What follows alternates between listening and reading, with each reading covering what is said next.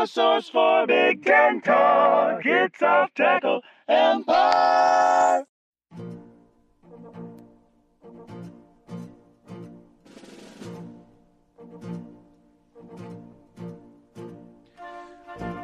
Welcome back to Off Tackle Empire, the regular season and postseason champs of not missing a week due to COVID.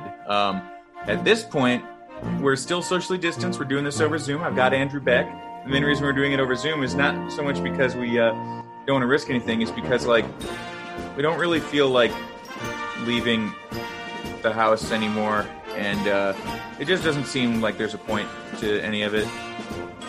No, I had to go out and buy food, but that's going to be it for the, I may not leave the house again this year. No, that's not true. I'm going to have to, our supplies won't carry us that far, but there's no other thing that we ought to be leaving the house for at this point, that's for sure.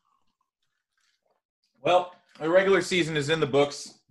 We just excised a pregame rant where I lamented once again that Brad Underwood can't seem to win bragging rights when he has the better team, only when he had a shitty team like the one at the beginning of his tenure. But there was kind of a really shitty day for Illini fans on Saturday as legendary assistant coach Jimmy Collins died that Saturday night. The man whose career Bruce Pearl ruined. So Jimmy Collins is no more, and Bruce Pearl is coaching at Auburn and getting a lot of ESPN people to continue slobbing on his knob for fighting through all the adversity that he himself has created. Fuck him. I hope he burns in hell. Anyway, Northwestern 28, Illinois 10. Nice palate cleanser for you. So I will qualify everything I say this week with the observation. I was snorkeling all week in Florida, so... Well, you saw as much as every other game as I did. I started cleaning the kitchen in the second quarter of this game. I changed the channel entirely in the third. Yeah, I would just come in here and be like, I'd just come into the room and be like, "They score yet?" Yep. They Illinois turned it over yet? No, I mean they just scored. There's a commercial. All right. Well, and then the next time, and be like, "Oh, they don't have the ball anymore, do they?" Nope. Well, considering the breathtaking lopsidedness of the box score, that it was only an 18-point game is kind of remarkable. Because, I mean, this is one of the things you hear. It's not as – it was overshadowed, for example, by what North Carolina did to Notre Dame – or not to Notre Dame, to Miami. But this is still – I mean, Northwestern had exactly the game flow that they wanted. 411 yards rushing on almost 60 attempts is typically unheard of.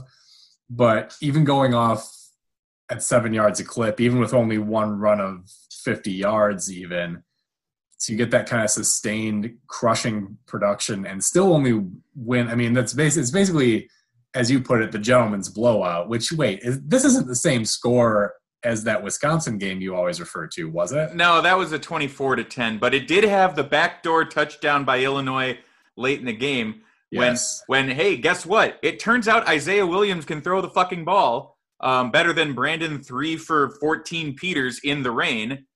So, yeah, it was a monsoon the whole way. And when I saw that, I knew for sure that we were going to go with Peters and we weren't going to go to Williams until the game was over. And Peters was just awful in the passing game. Not that he got a whole hell of a lot of help, but, I think the second pass that he threw ended up being bobbled 4 times by 3 different defensive backs, only for Daniel Barker to clear them all out of there. So, then we punted. Our best player showed up to play. He punted it to the 2, Blake Hayes did, and then we recovered the ball inside the 5 and then didn't score. Yeah, I mean, it's pretty rare to see a smothering as thorough as this without some kind of sloppiness, right? I mean, again, I'm just looking at the box score here, but Illinois, it does not appear, turned the ball over. In fact, you recovered 1 lost fumble, so you actually have +1 in the turnover margin. Yep, because on that play, Calvin Avery got people off of the pile, getting a 15-yard penalty that moved us back to the 21, and then we missed a 32-yard field goal.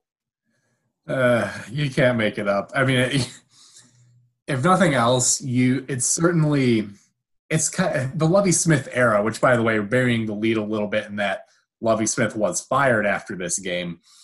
And we'll talk a little bit more about what the future consequences are for in the preview, the forward-looking, the optimistic half of the podcast. But it really does put a nice bow on it, doesn't it? Like I imagine for you and for most Illinois fans, this game featured many of the themes of the Lovie Smith era that kind of told you from relatively early on, like, this probably isn't going to end that well.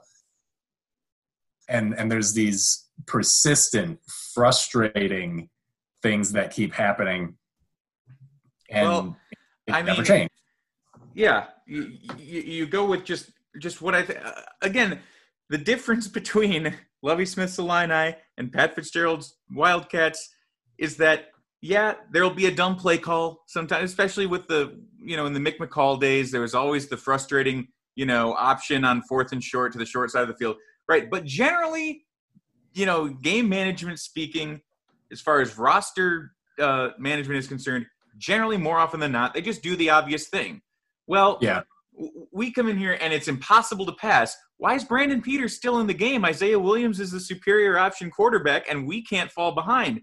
Then we get behind 14-3 and we're just throwing the ball. It's 20 minutes into the game. Like, you've got a good rushing attack. Just run the ball. And you said this kind of smothering is unheard of and shit. This 400 rushing yards by Northwestern. They've done this against us 3 times under Lovie Smith. Do you realize what a juggernaut their offense turns into against Illinois and only against Illinois? Do you realize that there are some people that are going to say, oh, wow, Northwestern's offense woke up in this last game against their rival, maybe poses more of a problem for Ohio State than we thought. Well, these same people thought that Graham Mertz was a Heisman contender just because he tossed 5 touchdowns against this sorry-ass defense. Yeah, how'd that work out? Not a damn chance, because this is still – it was not that long ago. And, again, in a season like this, the best thing you've got is comparison against similar opponents, right? Look at the difference in what Northwestern did against Michigan State versus what Ohio State did. That should tell you how that game is going to go on Saturday. But that's a topic that, again, we don't want to get to here in the recap. Well, I mean, and yeah, as far as this game, it hit, we played all the hits. We got the, oh boy, Illinois' opponent, if you look at the numbers, has been really terrible all year at this one aspect of football. But boy, they sure are doing this one aspect of football great today. And they said it, yeah, Northwestern has been among the worst teams in FBS as far as rushing average is concerned. But boy, they sure are having a hell of a game today. I don't even know who the fuck Evan Hall even is. I mean, I don't even remember his name being called, which means that he must have done all of that when they took out some starters in the second half of the game or something. At least I'm not alone in not knowing who the hell he is. I don't think Lovie does. And yeah, if you make a habit of making Northwestern look like an offensive juggernaut, you're going to get fired. 4-6, 4-26 in the Big Ten West. And recruiting, I've been saying that the end of 2018 was the right time to cut bait. But ultimately, since they decided not to, they decided to stick with him. He's done nothing after that to shore up the football program's long-term interests. As far as the recruiting is concerned, they lost their most dynamic recruiter in Thad Ward to Temple, and then didn't replace him with anybody. I heard recently that Jay Lehman said that he called up Lovie during this period where they were down 2 defensive coaches. By the way, they went through a whole recruiting cycle with 3 vacancies on their coaching staff, a whole winter recruiting period. And Jay Lehman called him up and offered to coach linebackers, and he said, nah, I'm good, and then hired his kid. Now, I'm not saying that Jay Lehman is definitely going to be is definitely a coaching superstar or anything, but like, you have to assume he'd be able to leverage his role with the pro. I mean, he's a recent enough player that some of those kids are going to know who he is. He's exactly the same. He's almost exactly the same as Juice Williams in that regard. Yeah. If anything, he did more to make the 2007 team win games. And he's on BTN all the time. If you watch Big Ten football, you know who Jay Lehman is, even if you don't remember the 07 Illini. So the fact that Lovie was literally offered this help from a program legend and went, nah, my kid's really picking it up. should just again, he did nothing. Like, yes, they won some games in 2019, but if that's all that he did, right, he would have had to contend for the Big Ten title to make high school coaches and recruits and shit take notice, because he didn't do any of the other things that you would have to do in order to make that happen. Lovie Smith ultimately is a man who is above kissing ass, and that makes him uniquely unqualified to be a college football head coach. Nick Saban has kissed square miles of ass in his day. Mike Leach has kissed tons of ass. Mark D'Antonio has kissed tons of ass. The hardest men in the business these days have kissed just acres and acres of ass in their careers. Lovie Smith doesn't feel that he needs to do that. Lovie Smith was wrong. We take a look really quickly as just kind of a coda to what you mentioned there. And again, we'll talk about coaching candidates and kind of the big picture situation that Illinois is in for the moment in the near term a bit later. But to look at where he leaves them, and you mentioned this before this season, that there's this senior-laden roster. Now, that particular issue might not be as bad because of the eligibility waiver, which means whoever you hire as a coach, in my opinion, you've got to get a guy who can convince some of those guys to stay again. Because obviously, despite a pretty good amount of talent in the senior class, not all of them are going to be NFL players. So if you can tell them, look, come back, run it back with me for 1 year, I promise we'll get you tape in a better system to maybe give you a crack at the NFL.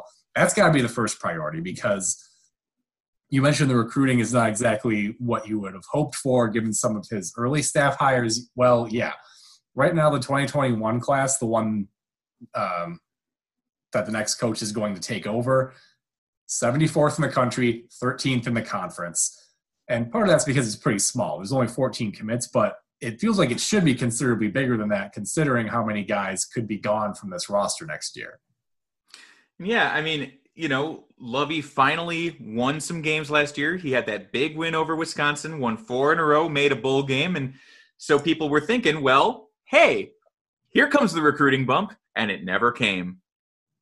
No, so that more than anything is why you can fire him during a pandemic, because you look at the future of the program, and you're absolutely right in that a new coach has an opportunity to win in year one if they can just manage the roster the right way. And Illinois fans have been told that it can't be that way. With the last two, when Tim Beckman came in, when Lovie Smith came in, we just kind of they were just evaluating whoever the hell that they had, and a whole ton of players transferred out, and we were told, it's just always got to be that way because the cupboard was bare and no one could possibly have won with these players. And they said the same thing about the situation that Darrell Hazel left for Jeff Brom, and he turned around and won games with those players.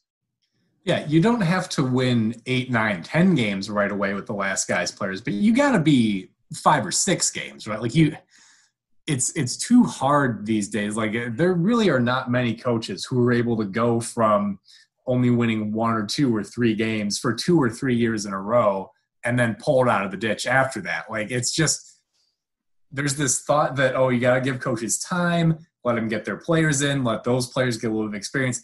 That doesn't happen anymore. If you're not making waves and having an impact right away, players aren't interested in you. So that, getting your guys in, you have to show these kids something now before they're willing to spend their college career on you.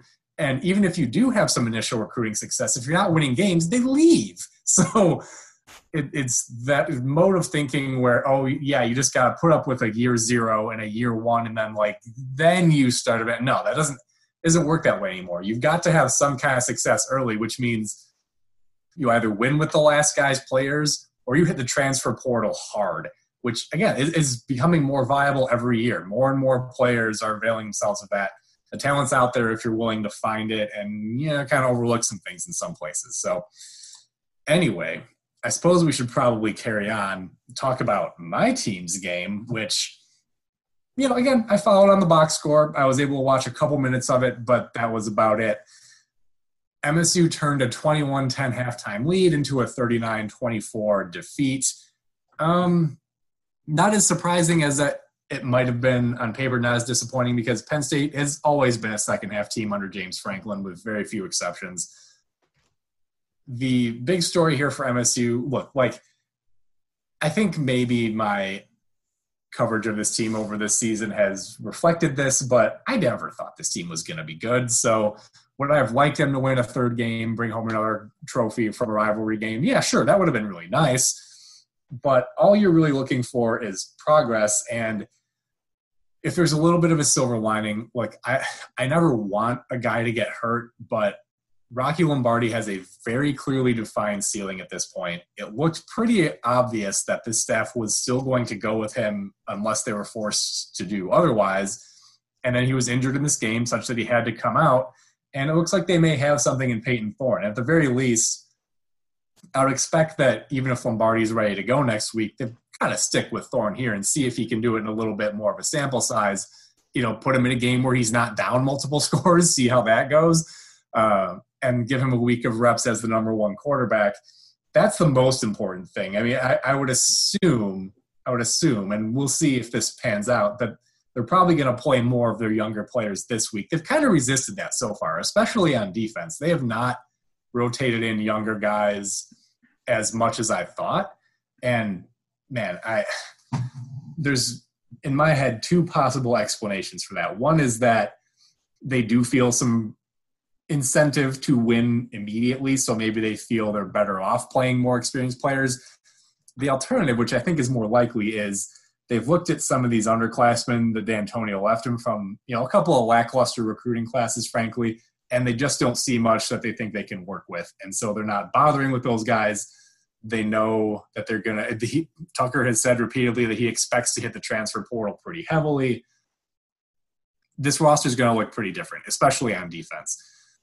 They've got some offensive skill guys that look like they might be, you know, you might have a good offense there towards the end of next year into 2022, but this defense is going to be bad. They've had a few underclassmen transfers already. They've got a pretty big group of seniors that play now, even though they have a bunch of new starters from last year. And then, man, there's going to be a talent gap. If you're able to convince some of these guys to come back next year, that would be great, but a lot of them are going to be gone. And the guys who are going to be left, very little proven experience and not a whole lot in the way of recruiting resume that would suggest many of these guys are going to be stars. So it's going to be a very different defense in the future. I've seen some things on offense that I like, though. So this season hasn't been a success by any means in terms of win-loss, but I think overall it's been what it needed to be, which is you see enough pieces to have some hope. If you know, you have to pull the rest of the roster together, but there's enough here to work with. You also have to be encouraged about the fact that, you know, even though he went with an odd-shaped roster for what he wants to do and probably, you know, had to cobble something together, he did cobble something together that resembled a football team, and he won a couple of games, you know, mostly by formulating a strategy with what he was able to work with. And that's what you want to, that's what you want to see, is that the coach is actually engaged in winning games right now. Yes. Again, to compare it to my guy, didn't see that from, I mean, red flags came off the moment that we were losing to Darrell Hazel at home in year one, because it's like, okay, I get that maybe it's not the most important game to win right now, but come on, you got to have your head in the game here. And Mel Tucker has absolutely had his head in the game the whole time. Yeah, and I completely agree with you on that point. And so, you know, not to dig this in too much, but with Lovie Smith, you know, the scheme, especially on defense, which is his side of the ball, has kind of just been what it is. And if the players are good enough to execute it, great. And if they're not, which most of the time they weren't, well, the scheme is still the scheme. Whereas with what we've seen from Tucker so far, and it's not to say that it's always worked, but I would much rather see what I've seen this year, where against Michigan, they look at the opponent's tape and they see, hey, they've got some corners we can probably throw on. Let's have Lombardi throw a bunch of deep shots. Hey, look, it worked. Against Northwestern, they're kind of prone. They don't have a lot of deep threats themselves. Let's play it closer to line of scrimmage. Count on them to try to establish the run. And look, it worked. I would rather win a couple games that way and lose against teams that don't have schematic weaknesses like Indiana and Iowa than happen to have enough talent on hand to overwhelm a couple opponents But then in the future, if you don't have that talent or you do run into a more talented team, you're not able to scheme your way around it. Like I do very much agree. And, you know, a lot of MSU fans have been critical of the offensive coordinator this year, Jay Johnson, which is probably just force of habit at this point. I mean, we had most of D'Antonio's tenure. There were maybe like 2 or 3 seasons where the offensive coordinator was not the subject of persistent complaints. But a lot of that justified. So it feels like it's a little bit of a reflex at this point. If we're not scoring 50 points a game, the offensive coordinator is terrible. No, I think given what he's got and given what they're trying to do, they've done about as well as they could have. And that's the most that you could hope for with, again, a staff that came in late, that had all these disadvantages, things that I've talked about ad nauseum. For Penn State, I think you very much have to be encouraged that they've gotten off the mat here. And granted, they've had more winnable games down the stretch. Michigan, Rutgers, Michigan State. Yeah, but don't tell me Nebraska was unwinnable. Well, yeah, that's the one thing where after that game, I was like, boy, this really might be going off the rails. But considering that was certainly their worst loss of the year, that they went from that into this 3-game winning streak, I think has to be somewhat encouraging. And, you know, perhaps there's guys playing for their professional futures there. I mean, Jahan Dotson is certainly going to be a draft candidate. I think he's eligible after this year. They have several guys on defense that are going to be getting drafted. So it's not like the talent was ever not there. And that 0-5 start was really one of the more mystifying things across the country this year.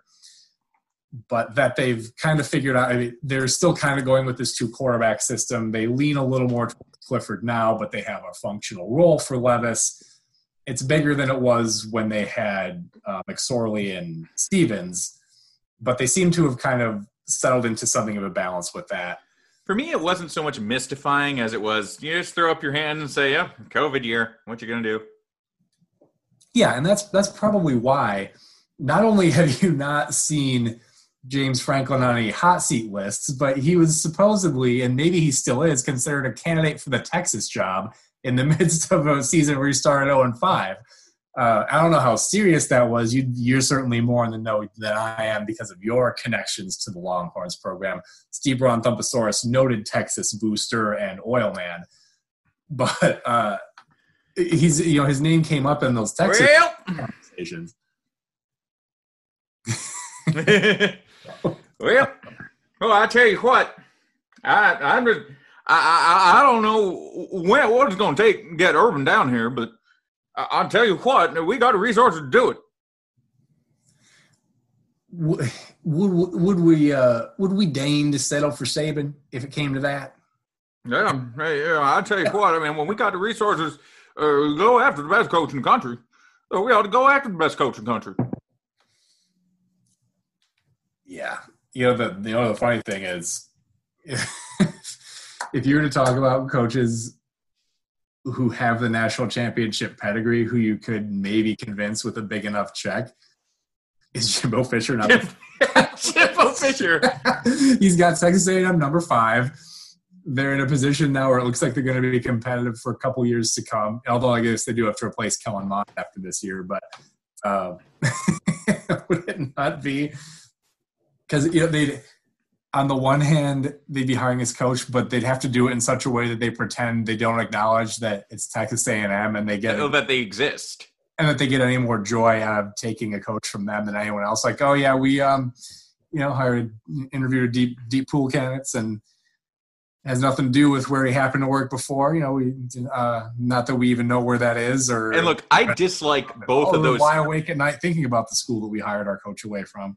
And, I dislike both of those teams, but boy, if that happened, the blue balls from that game never getting played anymore would just become unbearable.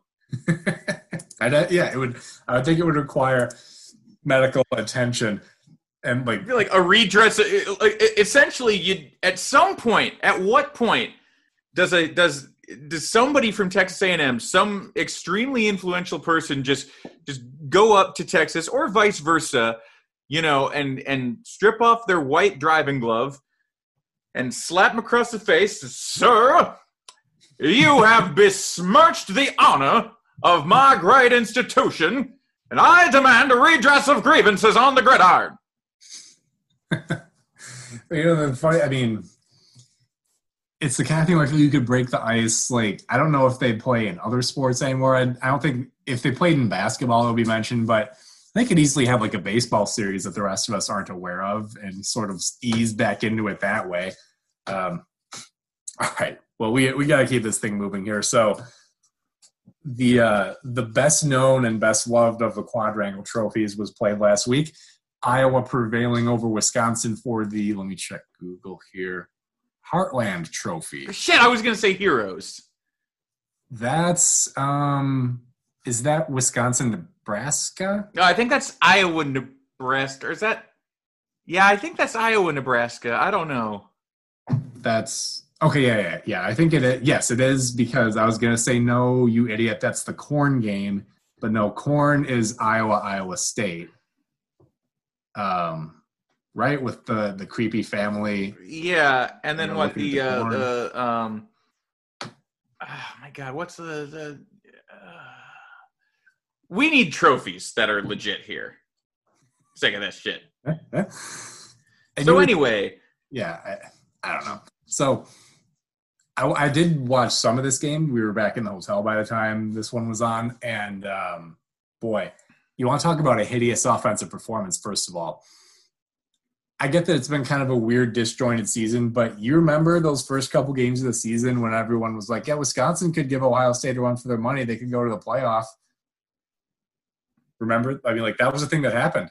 Well, I'll tell you what. Last year, everybody was thinking that, and then Illinois proved them wrong. This year, everybody was thinking that because Illinois made them think that, and it actually wasn't the case. So basically, Illinois always throws a wrench into the gears of expectations for Wisconsin because, yeah, like if you look at the rest of the season, especially this game, you know, the existence of Mertz for Heisman for a few weeks there is a pretty damning case against Lovie and a good reason why he got fired. Yeah, and really, this was a case of two offenses that couldn't do much of anything. And then Ferentz turned to his two best playmakers and said, you guys rescue us. And they did. Ihmir Smith-Marsette and Tyler Goodson had between them, let me add this up real quick. All right, so 106 rushing yards from Goodson out of 127. And Smith-Marsette had 140 of their receiving yards out of 211. So that's well over 2/3 of their entire offensive production from two guys. And granted, the starting running back often takes up a big chunk of your offense, but it still was just an instance of really the problem with Wisconsin this year has been they don't have playmakers on offense. They've got guys who in the past have been good in supporting roles. Think about their receivers, although I don't believe either Danny Davis or Kendrick Pryor played in this game. But look, even if those guys were around, they were going to need somebody else. But when your leading receiver is, Jack Dunn, that doesn't bode well for your ability to make explosive plays. Same thing for the running game this year. They've missed Jalen Berger since he's been out, but they really hadn't established him as kind of a replacement to Jonathan Taylor that he should have been. And it's pretty look, this should put a little bit of a lie to the fact that Wisconsin can just interchangeably replace these running backs. Like, they've had a succession of great ones, but that doesn't mean that it's automatic and that anybody can go back there and run for 1,500 yards. You're not going to see that from any of the guys that they played in this game. Berger could be that guy. If they had Davis and Pryor, their passing game would look better. But there is a real shortcoming of talent on the offensive side of the ball there outside of the line. I just wish I could have been there for the convention of the Brain Trust in the Iowa locker room or wherever it took place, where Brian said, look, our backs are up against it here. I didn't want it to have to come to this, but it looks like we're going to have no choice. We're going to have to throw it. We're going to have to throw the ball to Ihmir Smith-Marsette. You can't be – you don't think it's that dire, do you? I'm afraid I do. Kirk just breaks his clipboard over his knee and spits. I don't do it. Damn it! But I'm not happy about it. The boy's right. We have no choice. Yeah, but this was a game where, Iowa gifted Wisconsin with golden field position on a muffed punt, and Badgers couldn't do anything with it. So, man, I wonder if again, it's been tempting every time something goes wrong for a team this year to say, oh, well, COVID, what are you going to do? And that's certainly as true for Wisconsin as anyone. They had disruption basically in week 2 and never really looked the same after that. Although I guess that's discounting the dismantling of Michigan, but they're far from the only team to do that this year. I wonder if you're Wisconsin, if you're able to kind of shrug this off, have a good laugh about it and conclude that you'll be right back to where you were next season, or if you maybe have some concerns about the offensive big picture here. Because the defense has been fine. This was a 6-0 game at halftime because Wisconsin's defense kept them in it. They eventually cracked, which, again, any defense will if you force them to pitch a shutout to win a game. Hey, it's Kaylee Cuoco for Priceline. Ready to go to your happy place for a happy price? Well, why didn't you say so? Just download the Priceline app right now and save up to 60% on hotels. So whether it's Cousin Kevin's Kazoo Concert in Kansas City, go Kevin, or Becky's Bachelorette Bash in Bermuda, you never have to miss a trip ever again. So download the Priceline app today. Your savings are waiting. Go to your happy place for a happy price. Go to your happy price, Priceline. Yeah, I wonder if there are some concerning signs here, or if you just assume, look, next year we'll sort out our receiver situation. Not that we ever lead on receivers. We'll have Berger healthy. Maybe we like the guys we have coming in for future running backs. We kind of get back on track, or if there's a sign this is more than a typical hiccup. Yeah. The thing about the Deus ex machina of Ihmir Smith-Marsette was just as quickly as he came on the scene, he left. On scoring his second touchdown, he decided to stunt on him and took himself out of the game. Yes. So absolutely. basically, Ihmir Smith-Marsette was just like a summon spell that you use to do great damage to an enemy, and then it disappears and you can't use it for the rest of the battle. Yeah, you don't have any more mana, so you can't cast Summon Smith-Marsette again. You can't cast that until the next battle. All right, so we'll talk now about the other beloved trophy that was played for in the quadrangle this week, the $5 Bits of Broken Chair. Minnesota prevailing on this iteration, 24-17. That drops Nebraska to, 2-5. Which puts them and last place.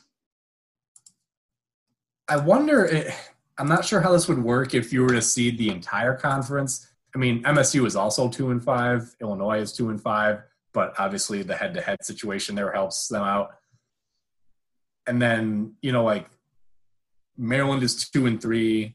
Michigan and Purdue are both 2-4. They'd be ahead of them in the loss column, obviously. So, yeah, I guess that ties you for last place with a team that hired its coach 6 months before the season started. So, congratulations. Yeah, and you lose the tiebreaker to the team that just fired their head coach for being shitty the year that they stomped you. Boy, I wonder what the mood in the fan base is right now. You've got a nice little stat here. Speaking of Lovie Smith. Well, two things, actually. Two stats. One, yeah. Minnesota Athletics, just like Illinois a couple of weeks prior, tweeted, "Good game, Nebraska. Thanks for bringing back Big Ten football." And then had it deleted a few hours later. I was going to say, they had the courage to leave it up for a little while. Well, it got deleted eventually. So basically, you can't make fun of Nebraska, apparently, for that long. But the screenshots are forever. Anyway, through 3 years at Nebraska, Scott Frost is 11-20 with an 8-17 conference record. In those same 3 years, Lovie Smith is 12-20 with an 8-17 conference record. Congratulations, Nebraska. Your favorite son is Lovie Smith. No, he's a half game worse. Nebarkus got last place this year by providing the final victory of the Lovie Smith era and only his fourth Big Ten West victory. Yeah, man. I don't know. We're at the point where this is less haha early returns are bad and more, hey, what exactly are you doing here?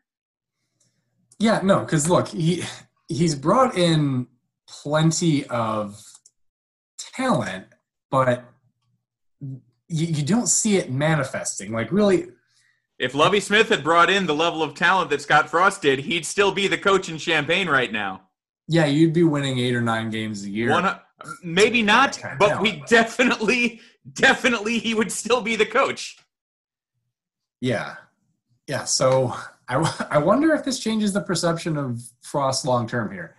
Again, we just got done saying, like, can you really take anything away from this season? Well, Illinois took enough away from it to fire Lovie Smith. A couple SEC teams paid more than $10 million in buyouts to fire their coaches after this season. So clearly, yeah, from a perspective of athletic directors with their pulse on the fan base and their finger on the pulse of the fan base, and in particular on that of the big dollar boosters who actually make the decisions, clearly the world has not stopped spinning completely. So I sincerely doubt that there's any real job pressure on Frost right now, but you're getting to the end of the honeymoon period if you weren't already. Maybe that's not the word for it, because I think that already ended. Maybe you're getting to the end of the grace period now. And if you don't see things turn around with a quickness, things could be getting a little warm for Mr. Frost. Well, they've got the 22nd ranked recruiting class in the country right now, which, again, you talk about Lovie Smith. Well, one, there was a $2.3 million buyout to pay him. And second, recruiting was nothing. It was 88th last year, and it's 74th this year. Last year, Nebraska had the 20th ranked recruiting class in the nation. So it's not like there's nothing in the future to be excited about. But, again, now you've got, however many years this is of top 25 classes that he's brought in. At some point, you've got to show something for it. At some point, it's got to manifest itself into more than 308 yards against this Minnesota defense, missing all these players, and more than 3.8 yards per passing attempt. Yeah, and so obviously when you have a relatively new coach, you do want to give them appropriate time, right? But at the same time, this is a football program. It's not like we're trying to use MS-DOS to run modern software. Like, the install period shouldn't be this long, especially when you've got talent like Nebraska has. They should be getting better results than they have already. And it doesn't really seem like they have an answer for what the problem is. Like, there is no obvious, like, oh, we had a rash of injuries at one position and it set some guys back, or we had a big-time assistant coach leave. Like, as far as I know, they haven't had anyone hired away from this program that I'm aware of. If they were, it wasn't a big enough deal for me to hear about it. So I don't know what the excuse is here, but the clock is ticking a little more loudly, that's for sure. All right, let's talk about a game that was actually kind of compelling in the way that watching a building slowly collapse can be compelling. Not like under the wrecking ball, but under the weight of time. Like, if you were to put a time-lapse camera on a disintegrating house in the middle of nowhere, like, that could be kind of captivating, right? So, too, is Rutgers, Maryland, where, in my opinion, Greg Schiano cemented himself as the coach of the year by winning Rutgers' third game. 3. Yeah, dude, they could win 4 games this year. Yeah. Shit, they're against the last place team in the West. Schiano, coach of the year, as far as I'm concerned. Shit, how about this? Art Sitkowski went 14 for 20 and won a game again. This game was 3-0 Maryland at the half. Yeah, no, they have Art Sitkowski looking like a functional quarterback. That alone, like, think about the mind-bending box scores, passing lines we gave you the last couple seasons with Art Sitkowski. That dude threw 4 touchdowns to 18 picks one year. Yes, and they have him looking like a decent quarterback, like not a Heisman winner or anything, but they made him an actual football player. It's incredible, and it's also, on the flip side, kind of another example of just game planning, what the hell are you doing, Mike Locksley, because they have a running back in Jake Funk, who's quietly one of the better stories in the league this year. Rutgers could not stop the funk, and yet Mike Locksley voluntarily lifted the needle off of that particular record. Well, Maryland, look, man, when the Rutger is around, don't let your guard down. All you got to do is call on the funk. Nobody will get that reference unless I splice the music in there. But, Maryland should have called on the funk more often, because when you're running the ball effectively, you got to keep doing it. Not to mention, I didn't see if Legendre was benched for throwing 2 picks or if he got hurt or what, but he did throw 2 picks. And then it was Eric Najarian versus Art Sitkowski. Exactly the matchup everyone at home probably tuned in hoping they would see. And probably one of those moments in the broadcast booth where the call guy's like, "Oh shit, give me the sign. How do I say this?" He was a wrestler in high school or something. I don't know. Come on, yeah. Better hope that your producers have done their research for that situation. So Maryland outgained the Gers, but turned it over twice, and Gers controlled the clock here. 24 first downs to 18 for Maryland. But ultimately, the decisive play of the game was Maryland being undone in overtime by a 15-yard personal foul on the first play of their possession. Yeah, which, again, in the past, discipline issues with Mike Locksley teams have been a thing at times. Past is prologue. Sometimes that's all we're saying. Look, they've looked better this year than I thought they would. He has certainly elevated their talent level. I still wonder. All right, let's take a quick tour around the country. We'll do a little bit of coaching carousel talk and then bring this one to a conclusion. I did see a little bit of this game as well, and I was dumbfounded by what I saw. Arizona State 70, Arizona 7. In a game, by the way, between winless teams because of the Pac-12 starting late, playing a shorter schedule, and having pretty stringent cancellation policies. This was 0-2 Arizona State versus 0-4 Arizona. Hey, you know what? I know it never happened, but when all's said and done, was Khalil Tate to Illinois the most ridiculous thought I ever had? Was he all that much better off staying put? No, hell no. It could not possibly have worked out worse for him going somewhere else. Nobody even remembers that dude now. No, not at all. Have not consumed as much national college football media this year as I would in a typical fall, but I have not heard his name mentioned. And again, yes, in the context of Pac-12 football, other than Oregon and USC being totally irrelevant, that's understandable. But man, think like he was a serious Heisman contender based on like 6 games worth of performances when he broke onto the scene. And now he has become a remember that guy. Yeah. Honestly, I think I would have preferred getting beat 70-7 to getting beat the way that we did in the hat game, because 70-7, that's at a certain point it gets funny. Our game never got funny. It started out kind of funny, and then it got less funny. But, speaking of it, Herm Edwards, I said when he was hired by Arizona State that he would do better than Lovie just because he was an inferior NFL coach, and of course that's how it's going to happen. But there was another reason, okay? And that's because I remember him being an ESPN contributor. I remember him doing some truly terrible and degrading segments on ESPN. I, in fact, remember him being in the studio when they had a fucking birthday party for Tim Tebow without Tim Tebow in the studio or even calling in or anything. They just had a birthday party for Tim Tebow on SportsCenter one time. Herm Edwards was there and served the TV a slice of cake. I bring this up to say that you think Herm Edwards is above kissing ass? Oh, man. Hell no. It's because he embraced all of this ass. It's because despite having not done it in over 20 years, he jumped into that aspect of the job with the enthusiasm of a 25-year-old grad assistant. That's why he's succeeding, because he was in a position to take advantage of the fact that USC is still employing Clay Helton. He's like, okay, yeah, I'll just take 10 of the 15 best players in California, I guess, if you don't want them, because he was willing to go in and kiss the appropriate ass. Yeah, as you say, that's really become the name of the game. If you can't get the talented players, good luck coaching them up to be good enough. It is a rare coach anymore who can keep up. That's Kirk Ferentz. That was D'Antonio before he retired. That's Pat Fitzgerald. There's not many other guys who are doing it. That being said, Kirk Ferentz and Pat Fitzgerald and Mark D'Antonio have all kissed ass later in their tenures. They didn't, need to as much. Kind of their record spoke for itself. But until your record actually speaks for itself, you're gonna have to kiss some ass. And even then, you're gonna have to kiss some ass.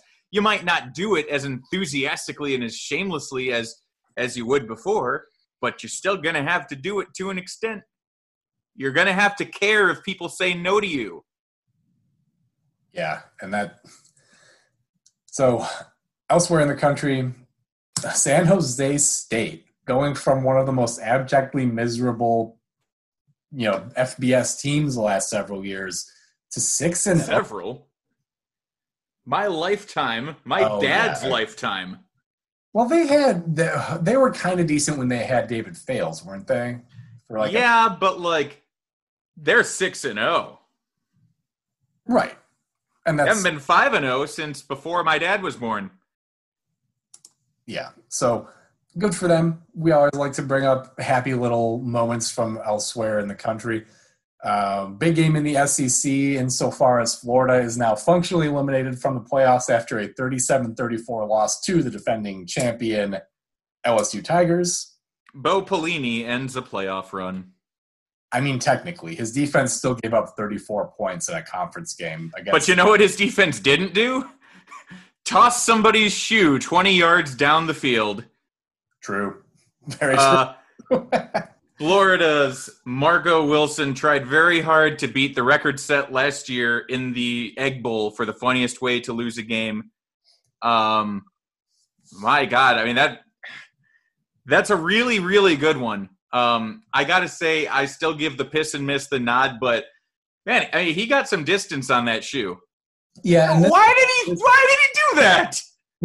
Well, see, I'll tell you what this was. This to me feels like, so it occurred not long after the Egg Bowl. And when the Egg Bowl was coming up, of course, there was a lot of talk about last year's game and how that's just this untoppable, unbelievable moment of just colossal ego and stupidity. And, to paraphrase, insert a meme here from the Michael Jordan ESPN series, Florida took that personally. Really, you know what, though? Yeah. They felt the need to raise it up to another level, essentially. I got to say, though, they didn't do it because this is a lot closer to the Dwayne Rudd game than to the piss and miss. That's, of course, the only reason anybody even remembers Dwayne Rudd is because of the time that he tossed his helmet prematurely and caused the Browns to lose a game 19 years ago, because Browns' futility is timeless. Army 15, Navy 0, the third shutout in this series history. Weirdest scenario of the week, of course, was Army-Navy not having the spotlight. That felt weird and inappropriate. I don't know. I'm not even sure what either of those teams' records are this year, if either of them is likely to go to a bowl. But I feel like that's the thing where why don't they just kick the game back another week or two? Just play it later. It should be a game by itself, or play it on a Monday night or some other day where it really does feel like it does feel like it's been out of keeping, because the one thing that the government thinks that we deserve is to have the military. That's the only thing the government thinks they should do for us these days, is that we have a huge military budget. So the only game that we ever needed was Army-Navy. And yet now we can't even find space in the football calendar budget to allocate sufficient resources to the troops. I guess this is probably because the Pentagon budget is not big enough. Yeah, this is just going to be a point brought up in the next congressional hearing to get another $400 billion onto it. So we move now to the coaching carousel. We've brought up a couple of these things as they've happened. Those who are no longer with us: Lovie Smith, Kevin Sumlin of Arizona. Yes, believe it or not, they fired him after Arizona's first ever winless season and a 70-7 loss to their hated in-state rival. Gus Malzahn fired by Auburn. Look, when you lose a game to a hated rival or someone that you don't like by 63, sometimes it's time for introspection and a 2-year extension. This was not one of those times. Yeah. Auburn finally pulled the trigger on Gus Malzahn. They've been trying to do it ever since they didn't get to the national title game in 2014. And I salute you, Auburn fans. Congratulations. You've finally done it. I hope you hire Hugh Freeze. You deserve him. Honestly, that's like, who else would you think they would hire? That's probably the one program in the SEC that's not going to hire some Saban assistant, right? So, oh yeah, they're not going for Steve Sarkisian or whoever the defensive coordinator is now. No, they won't touch anybody from that program, but that doesn't mean they're above Hugh Freeze. Hugh Freeze has beaten Nick Saban, but yeah, Hugh Freeze has beaten Nick Saban. The only other coach to beat him that many times in the SEC in the aughts was this fellow by the name of Gus Malzahn. Yeah, that's right. They just fired the one guy who, on a somewhat regular basis, has been able to overcome Alabama. But whatever. I'm sure you're going to do better next time, Auburn. That's not a colossal mistake at all. Don't worry about it. They did only win you the one national title. Yeah, I mean, that's one national title for a program that's basically in a position versus Alabama that Michigan State is to Michigan. But, yeah, by all means, go ahead and fire the guy who won you a national title. I'm sure this is going to go well.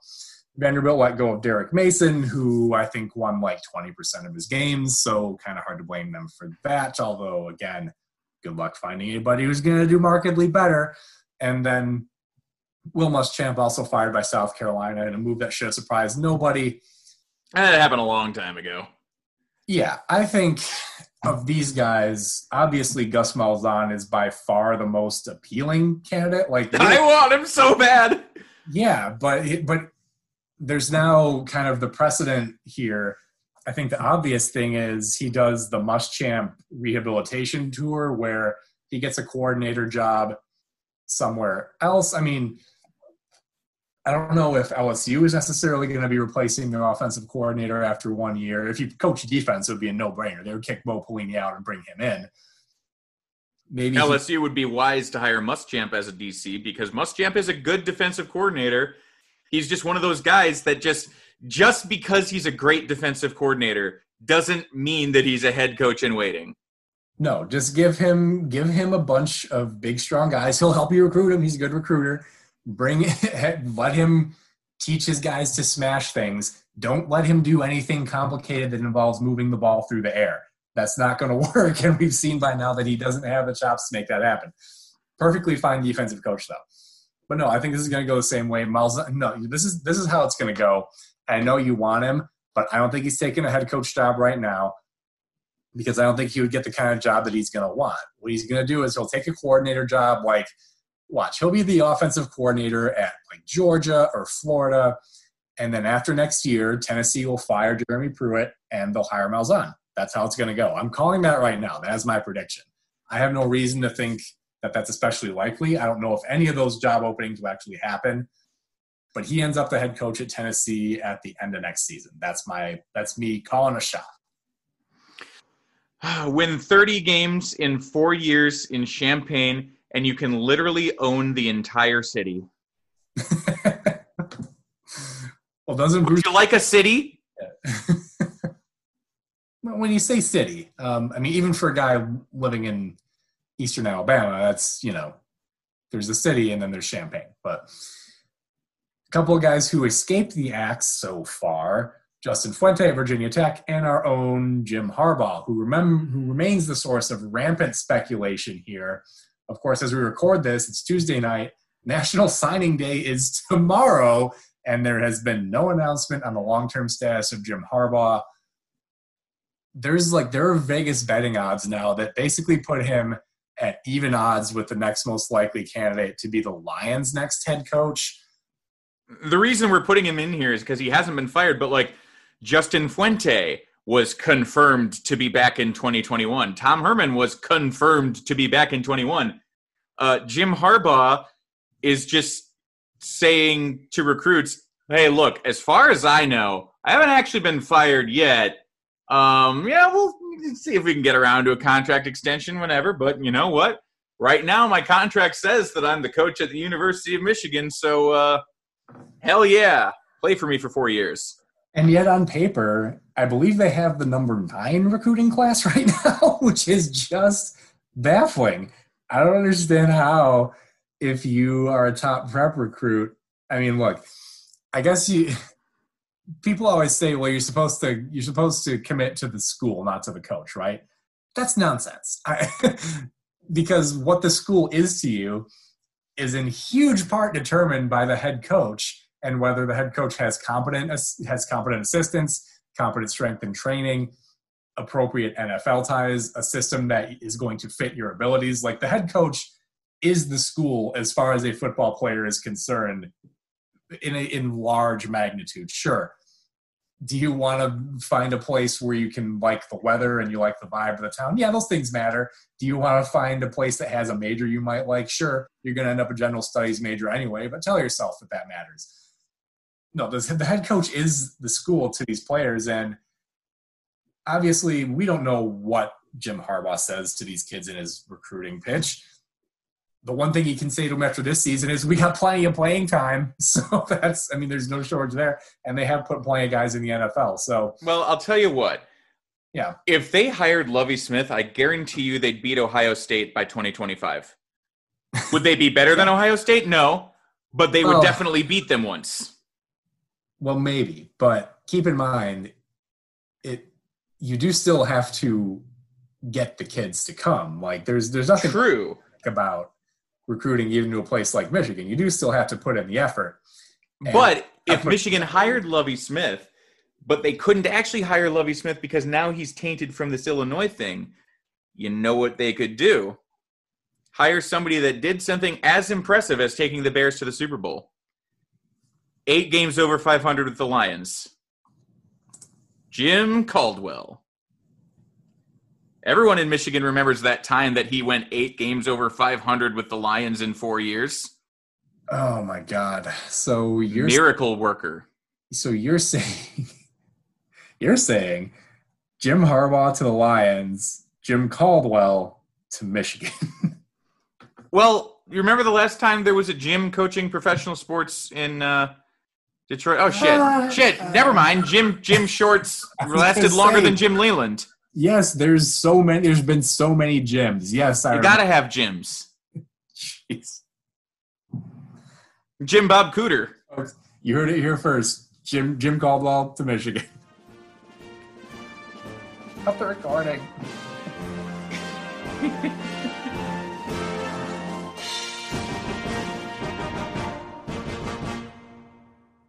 Your source for Big Ten talk. It's Off Tackle Empire.